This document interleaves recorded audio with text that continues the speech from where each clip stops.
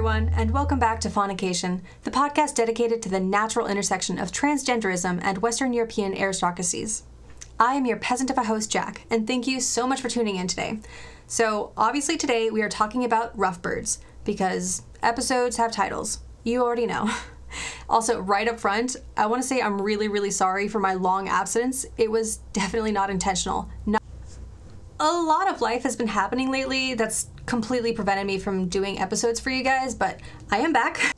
And tomorrow I am filming the first episode for the YouTube series. We'll see how that goes. It'll probably be terrible. I'll upload it anyways. But I will release a mini-chode when that actually happens. So hopefully in the next 3 weeks is what I'm planning. We'll see if more life happens. Anyways, now 2 episodes ago, I think I promised you guys that I would be doing this episode for the next episode, so actually last episode, because then I broke that promise and presumably unearthed some repressed trauma for you guys, or maybe less unearthed and more like desecrated the grave where you buried it, sacrificed a goat in a necromancy spell, and then embraced the zombie that I called forth. You know, just trying to do my part to ensure therapists are well paid. Speaking of therapy, let me give you guys some insight into someone crazy. Anyone who has sent me a message and I have still not replied, even though they're so kind and funny, I genuinely love them, I am so sorry. If I haven't replied, it means that when you sent the message, I wasn't able to respond immediately. But then by the time I remembered to reply to the message, it had been too long and I felt bad about it. So rather than fixing the issue and doing something sane like replying, I just stare at the notification bubbles every time I grab my phone, which I'm a millennial, so I think every 120 seconds. And I stress myself out about it for days to weeks on, until eventually my anxiety is ramped so high that it's 4 a.m., I can't sleep, finally reply, and I wait for the cycle to repeat itself. So don't worry, it's not you. It's definitely me. Maybe I should go to therapy more. You know who else should go to therapy more? Rough birds. That was a flimsy segue, I know, but I'm sticking to it. Because I'm not wrong. At all. There is some wildly toxic masculinity in rough bird society. So first, if you don't know what a rough bird is, that's honestly kind of expected. People don't just know what rough birds are like kangaroos. So don't feel bad.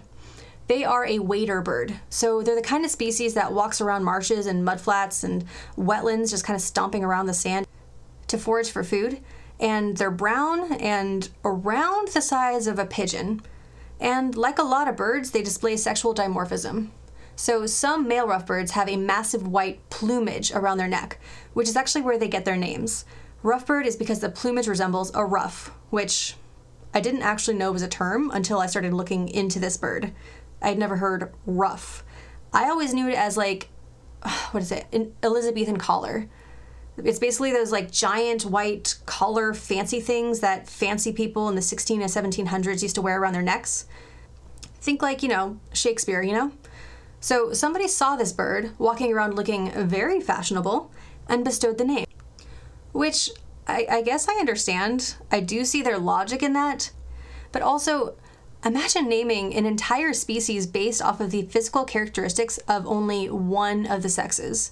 Imagine finding out aliens came to Earth, studied our anatomy, and decided to call us the penis people, or the titty terrarians, the testicular tribe, the fallopian folks, the scrotum sapiens, the mammary mammals. Honestly, I could do a whole episode of just that. I just had a lot of fun trying to come up with little, what's that word? Not allegory. Alliteration. Allegory. So I had a lot of fun doing that. But I also feel like I'm right. That's pretty fucked up. I wouldn't want to be part of the pecker person species. I belong to the clitoris creature. And actually their scientific name is kind of the same in that regard. They're called Calidris pugnax, which comes from the Latin word for because a large majority of the males are super aggressive. So they're just the aggressive birds because of the males. Which is not even remotely the most significant thing about them. And this is the part where I explain what is.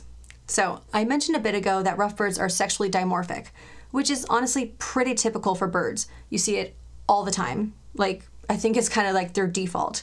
So think of peacocks and ducks and every single nature documentary where a neon-colored bird with insane feathers is dancing for a plain one.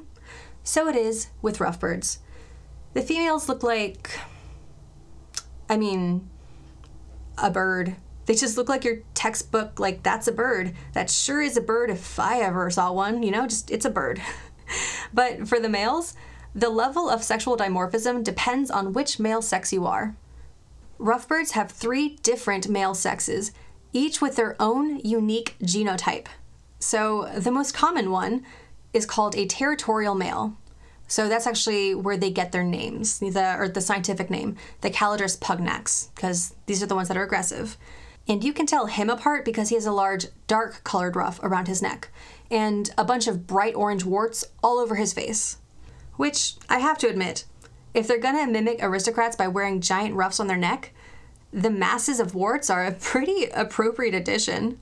Although, the condom of choice back then was essentially a napkin tied to your dick with a ribbon, so you can hardly blame them for the warts. Anyways, the second type of male is called a satellite male. It's actually pretty similar in appearance to the territorial male, just a little bit lighter in color, except that its neck ruff is pure white instead of dark colored. But don't worry, he has the warts too. The third and last type of male is called a fader male, and they were actually only discovered in 2006, like super recently, despite the entire species as a whole being known for hundreds of years, like long enough for them to still think that ruffs were relevant, Probably, though, because only about 1% of the male population is a fader male. So super rare, and they're nearly identical to the females. And not just in a not sexually dimorphic kind of way, they're actually permanent female mimics, which is the first time that has ever been observed in birds. Since then, it's only been observed in one other species of birds. And by the way, before you start calling them pansies or something, like sexist or misogynistic or whatever, they have significantly larger testes than the other males, like 2.5 times larger. And actually, the way all of these bird sexes coexist is just so great to me. So we're going to explore that. Ruffs are one of the many bird species who engage in lekking, which is the bird mating dance, to summarize it super simply. But they just have to be even more unique. Unlike nearly every other lekking species, the males don't actually dance for the females, like you see in the nature documentaries. The territorial males set up a large arena, a coliseum, if you will, with a bunch of dudes. So it's feeling a little gladiator. And then they do a weird dance at each other, which is meant to intimidate them into submission by flexing your muscles through the art of dance. Which is weird, but I dig it. I think I would be flattered if 2 dudes dance fought over me, I guess. It's never happened. But eventually that kind of inevitably does exactly what you would expect, considering it's the rough bird equivalent of 2 douchebags in a bar screaming, "You want to fight?" Eventually, yeah, someone's going to actually fight you. So a lot of fighting ends up happening because I guess the dance fighting isn't enough and they need to resort to real fighting. Honestly, I feel like I need to watch Footloose. I've never actually seen Footloose, but I get the impression that I would understand this dynamic better if I watched Footloose. I think it might explain a lot. But that cesspool of hyper insecurity and testosterone is a female's favorite show. The more males at a lek arena there are, the more likely that the ladies will show up to watch. So I guess it's just gladiator again. Which is where the other 2 types of males come in. So around 84% of the males will be that territorial male I just described. The other 2 are pacifists. So while territorial males will happily fight any other territorial male with no punches pulled, they just obliterate, it's kind of messy. It's not great. But they will absolutely tolerate the presence of satellite males and fader males. So both of them can walk right into the middle of a lek, bird feathers flying everywhere, and no one touches them. If you guys have seen that cartoon, Brave, which was really, really good, by the way, there's that scene where the kingdoms are all fighting with each other, and there's just a huge bar fight, essentially, and then the queen walks through the middle, and everybody just kind of parts, like the Red Sea or something.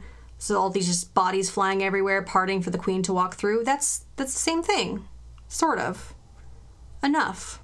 In addition to lekking arenas with the most men, females also prefer arenas with variety.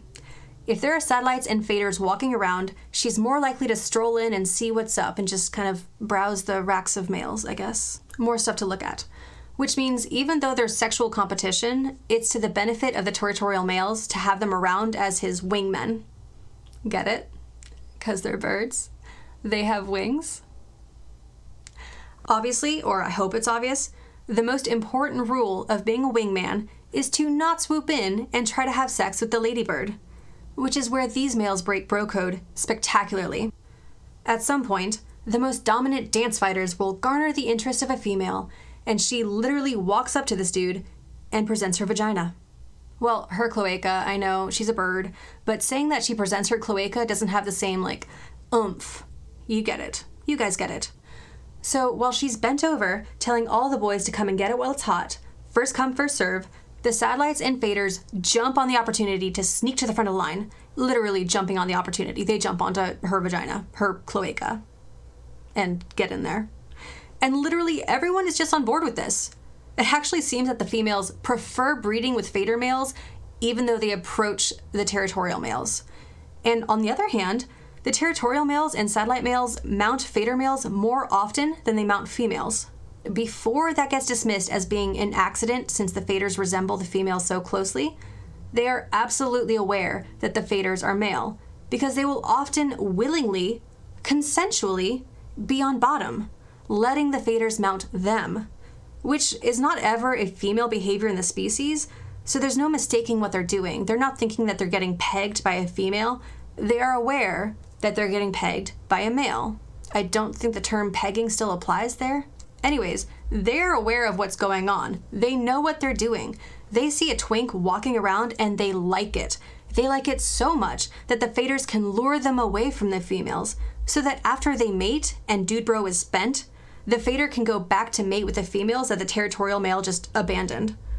And just to add another layer to it, because fuck it, we're already this deep, the females like it just as much. Satellite males are tolerated because they boost the numbers of the Lek Arena and they signed a non-aggression treaty to bring in more ladies. Fader males are tolerated and rewarded, I guess, because homosexual activity also brings in more ladies. I get the sense that the females would write a lot of fan fiction if they were literate and had thumbs.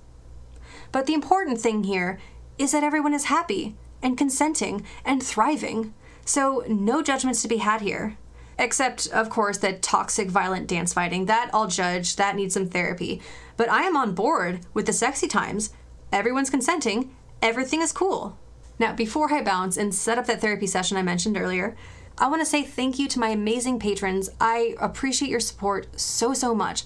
And I was so happy to donate your pledges and match them to the Trevor Project, which I uploaded the receipt for because, ethics and stuff. That's important. And thank you so much if you stuck through the entire episode of listening to me get giddy about weird shit.